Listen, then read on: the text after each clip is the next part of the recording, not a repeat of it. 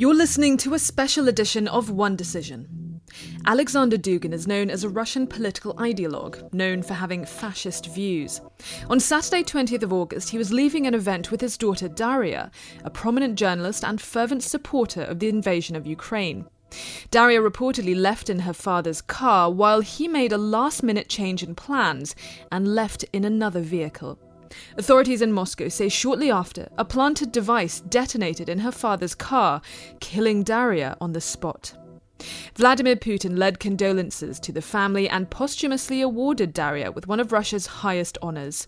One day after the attack, the FSB said that a Ukrainian citizen was behind the assassination, a woman who arrived in Russia a month ago with her 12-year-old daughter and rented a room in the same building where Dugina lived, authorities say, to learn her routine. Questions on questions abound after this curious incident. How did the FSB find the alleged perpetrator so quickly? How did they have such extensive surveillance on this Ukrainian woman? And why would she bring her young daughter on a contract killing? Was the notorious firebrand Alexander Dugin really not the target? And why would the Ukrainians, after everything they have endured so far, target the daughter of someone not involved in the Russian government? We decided to call up Edward Lucas, the former Economist bureau chief in Russia, and one of the most well-informed journalists on Kremlinology and the shadowy politics of Putin's inner circle. Well, the entire event is absolutely shrouded in mystery, and it reminds me of a Russian proverb which says, "У нас нет фактов, только версия." We don't have any facts, only theories. The first question really is, was Miss Dugina the target of the assassination attempt? And it's quite possible it was actually aimed at her father. The second question is motive. Was this done because someone disagreed with her views and wanted to send a message of a kind of ideological kind? Or was it designed for some other purpose, possibly to stir up public panic, to send a message to the Moscow elite that nobody is safe, part of some internal power struggle? And then there's the third question about who was the perpetrator. And the FSB, which has signally failed to solve many high-profile killings in recent years, including my friend Boris Nemtsov and my former colleague Alexander Politkovskaya, was amazingly quick to nail this on a Ukrainian who very conveniently had left her military ID behind in Moscow, apparently had been tracked by the FSB during the previous days and weeks, and was then able to escape to Estonia with her child after waiting for a day, which, if true, casts some doubt on the FSB's reputation for ruthless efficiency. So, as I say, I think it's all completely unclear, but no doubt we will find out more in the days and weeks ahead. Whether it's true or not will be another matter. What the FSB say is a result of their investigation. It weaves a very, very curious tale. And this woman who was apparently renting an apartment in the same building as Darya Dugina for a month, preparing for this attack, and to have the sort of the operational dexterity to have correctly targeted the right car, given the fact that she drove her father's car, which her father was supposed to be driving as they left for this event, but there was a last-minute change in plan. I mean, Richard, is this something that, sounds like the SBU, that sounds like the Ukrainian special forces? I mean, what do you make of the Kremlin's version of this assassination? Well, like Ed, I think the answer to that is we're not sure yet. I personally would be surprised if this was the SBU, but it's impossible to draw a conclusion. What I would say, and I think we have to remember this, is that assassination is a feature of Russian political life, and you can go back to the 19th century, you can go back to the Decembrists, you can go back to Rasputin, you can go back to Trotsky. You can go back to the many assassinations that have occurred, and Ed has mentioned two very recent and very new ones. I mean, if you're a high-profile political activist in Russia, and in any way you're sort of mixed up with the Kremlin, either as a close ally or as a competitor, then your life is at risk. And I think this killing fits into that pattern. I'm deeply suspicious of the FSB coming out with a clear suspect within 24 hours when, in so many other cases, they failed to come up with an answer. So I think we just have to wait and see how this unfolds. What intrigues me is whether it's perhaps evidence of a power struggle or some sort of palace internecine strife within the Kremlin. I think that's what's really interesting. I mean, that's a speculative observation, but it just may have more significance than we realise. I mean, that's exactly right. And Edward, you've spent most of your career sort of divining the leaves of Kremlinology and trying to work out what exactly is happening behind that curtain. I mean, lots of people have speculated that this assassination of the daughter of one of Putin's closest allies, a man who many say is credited with shaping Putin's ideological worldview, many people have speculated that is indicative of the Kremlin fracturing over this hugely divisive war. If that's true, to what end? Well, I would be cautious about that, actually. First of all, it's easy to overstate Dugin's importance. I wouldn't say he's a political philosopher. Sir Richard is got deep connections with Cambridge, where they know what a political philosopher is, and I don't think that Dugin would get a job at any Western university. And I could call him a crank, or maybe at most a political theorist, but to call him a philosopher, I think is overstating his academic credentials. I think it's also easy to overstate his closeness to Putin. He launched the idea of Eurasianism, which was a sort of semi-defunct ideology dating back to originally to the 19th century and then popular at a time in the Soviet Union. And he sort of relaunched Eurasianism and the idea that geography is destiny. And Putin certainly has sometimes used that, but to call him Putin's brain, as some people do, I think is unfair. So I think that Dugin is both a political actor, but also a piece on the chessboard. And this assassination attempt, whether of his daughter or of him, is, I agree with Sir Richard, is someone inside the Moscow power structure sending a message to someone else inside the Moscow power structure.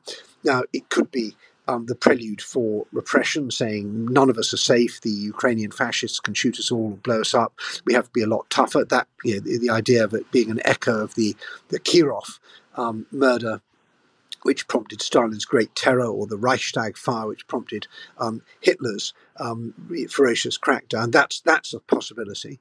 It could be tidying up on the far right. It could be that Putin is worried that the far right is being too critical of him, because although we think Putin's a fascist dictator, there are people in Russia who think he's not nearly tough enough, and this could be a message to them. Watch it. So there's plenty of theories here, but I wouldn't say it's a sign of the sort of inner core of the Kremlin fracturing. I don't think that would be the right interpretation. So I then have to ask you, this has brought back memories of the Ryazan apartment bombings that were linked to Vladimir Putin. Is this too conspiratorial, or is this absolutely within the bounds of Putin and the people he's involved in to do something like this? It's absolutely true that Russia has a long history of what might be called political stunts, where you do something that is actually designed to confuse people and push them in the opposite direction. And there's extremely strong evidence that the apartment block bombings in the autumn of 1999, at a time when I was the Moscow bureau chief of The Economist, were carried out not by Chechen terrorists, as the authorities claimed, but by people sponsored by the authorities, or perhaps even part of the power structures, in order to create an atmosphere of public panic, in which Putin could then talk very tough, launch the war in Chechnya, and rise from being a political zero, as he'd been when he came in, to being a political hero, as he was by the end of the year, and then eventually president of Russia.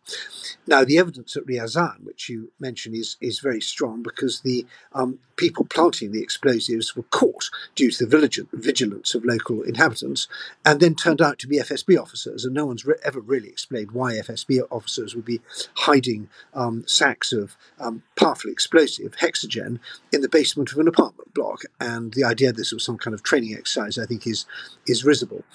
So there's plenty of evidence, but we don't know. We've never had the absolute proof of it. But I think that it's clear that the Putin and his gang are quite willing to kill people who get in their way, and that would apply to people who are nominally on their side as well as to opponents, or indeed indeed innocent civilians, as happened in the case of the apartment block bombings. It's fascinating and so difficult to get to the bottom of these things to know for absolute certainty. Richard, I just want to get your reaction to news that has just come out that Putin has signed a decree which could see nearly 140,000 service personnel added to Russia's armed forces in the coming months. And this, of course, is coming in the middle of a big recruitment drive around Russia. They are trying desperately to get more soldiers to sign up to the army to counterbalance the heavy losses that they are seeing in Ukraine. Yeah, well, I think this, we've discussed this before. I mean, Putin at the moment needs a mobilization of some sort, but can't afford to announce one publicly. So he's got to look at alternative means of replacing, the holes, and the very substantial holes in the ranks of the Russian military, which have, as it were, appeared during the campaign. I think the other thing it's worth saying about Dugin is, and I agree with Ed's sort of assessment of who he is and where to place him, he had actually recently criticized Putin for not, conducting the war in Ukraine ruthlessly enough. I mean, i.e., he wanted Putin to escalate and had even, I think, advocated the use of tactical nuclear weapons. So, I mean, you could, in certain circumstances, even claim that Dugin, was a Putin critic, and that, there are more extreme nationalists on the right who think Putin should go the whole measure and declare total war to finish Ukraine off. So one has to think about that aspect. But, I mean, you mentioned the issue of recruitment. I mean, I wasn't aware of this announcement, but it doesn't surprise me at all, because the Russians have massive problems with staffing their military units, and things have gone, as we all know, very badly. And we don't know quite the number of casualties, but personally, I'm of a view that the upper figures, which run into 40,000 plus of deaths and, as it were, injuries that take people out of the line, are probably the more accurate figure, and it could even be higher than that. Edward, my last question to you then is, if it is likely that perhaps Darya Dugina was a political pawn used for some kind of pretext for Putin or for people on Putin's side as a reason to ramp up the war in Ukraine, a reason to justify mass mobilization. Let's just take that hypothesis. What does that tell you about Putin's position, really, and Russia's position with the war in Ukraine? Is that a sign that they're getting desperate? Is that a sign that they are really worried about the fact that they have not yet been able to clinch the victory that they had originally thought would come to them in 3 days?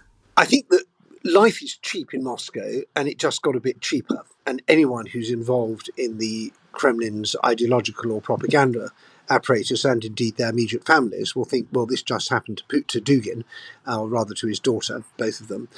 Could it happen to me? So their fingers will be running nervously around collars on that front. I think that the broader point is that the war in Ukraine is not the contained special military operation that Putin was advertising. It's neither contained in terms of Russia's activities outside Ukraine. We've seen the attempt to blow up an arms dump in Bulgaria, which is attracting scrutiny. We're seeing all sorts of special operations and mischief happening across Europe, which people are getting very cross about. But it's also not contained in the sense of the blowback against Russia. And so the Russians are finding that the Ukrainians can strike deep behind Russian lines and indeed inside not just Crimea, which Russia thinks is Russia, but in Belgorod, which everyone thinks is Russia, things are blowing up. And so I think that the Kremlin's ability to control the situation is weakening. Things are happening which they didn't predict and can't cope with, and that raises the temperature a bit. And in a raised temperature, more things like this can be expected. As Sir Richard said earlier, that Russia has a tradition of political assassination. Whether, however innocent or not Ms. Dugina was, I fear she won't be the last. And from the Ukrainian point of view, I think this is rather to be welcomed, in that no one in the Ukrainian, or previously very fractured Ukrainian political scene, no one's bumping anyone else off. They're all united behind President Zelensky, putting their differences aside and trying to defend the country and win the war. And that's a very sharp contrast with Russia. Look, the Russians are intelligent. The leadership group, the people around the leadership group are actually well informed. They know they have a massive problem on their hands. Ukraine, whatever is said publicly by the Russian leadership is going badly. And although they have had some success in taking some land in the east, the whole military involvement there has been something of a fiasco. So I think we just have to sit and watch and wait and see what the political consequences are of this inside Russia, which over time are sure to play out. The Russians are not stupid. They're not ignorant. They know amongst themselves, and they must be talking about it, they have a massive problem. My final question to you is, now as we are moving into the winter phase of this war, because of course earlier in the spring there were all these conversations about Ukrainian mud and how the Russians really needed to ramp up their offensive if they were to get ahead of that logistical difficulty and gain traction on that. Where do you think we're going to find ourselves now we are entering the winter? Do things look better for the Ukrainians or for Putin? Well, I hesitate to say things look better because Ukraine has paid such a horrible price. And I think in the West, we still don't quite realise what it's like to have 12 million people, which is nearly a third of the population, moved from their homes. That would be like having 20 million people moving from their homes in Britain. Tens of thousands of people dead, hundreds of thousands of people with terrible physical and mental traumas. This is with a cloud that size. I'm hesitant to say there's a silver lining. And it's also, I think, a point that maybe Sir Richard's made, that if we'd given 1/10 or 1/100th of the help we give to Ukraine now, before the war, I think Putin would have been deterred and this wouldn't have happened. Just imagine if they'd had those long-range artillery and other things that we're now showering them with. So I don't want to take any great cheer. But I do think there's a real chance now of Russian military decay and disintegration. The logistics are really rubbish, dreadfully overstretched, and these long-range Ukrainian strikes have made the supply lines even longer. And all the things, not just ammunition, but seals and lubricants and spare parts and all the things you need for the big machines that are an essential part of modern warfare, are in short supply. So the military rot on the Russian side is going to be severe. The problem for the Ukrainians is I don't think they can concentrate their forces in sufficient numbers to do a really big counterattack. So they continue to make small progress and to hope for the best. But I think that we're probably going to see several more months of what we've got at the moment before things change. And then the real question, of course, is Western willpower. Are we willing to carry on supporting Ukraine? If we are, I think they've got a good chance of winning in the long run, albeit at horrible cost. If we aren't willing to keep supporting them, then they're going to be in a very difficult position. That's all for this episode of One Decision. We drop new episodes every Thursday. Don't forget to subscribe so you never have to miss an episode. From me and the team, thanks for listening and see you next time.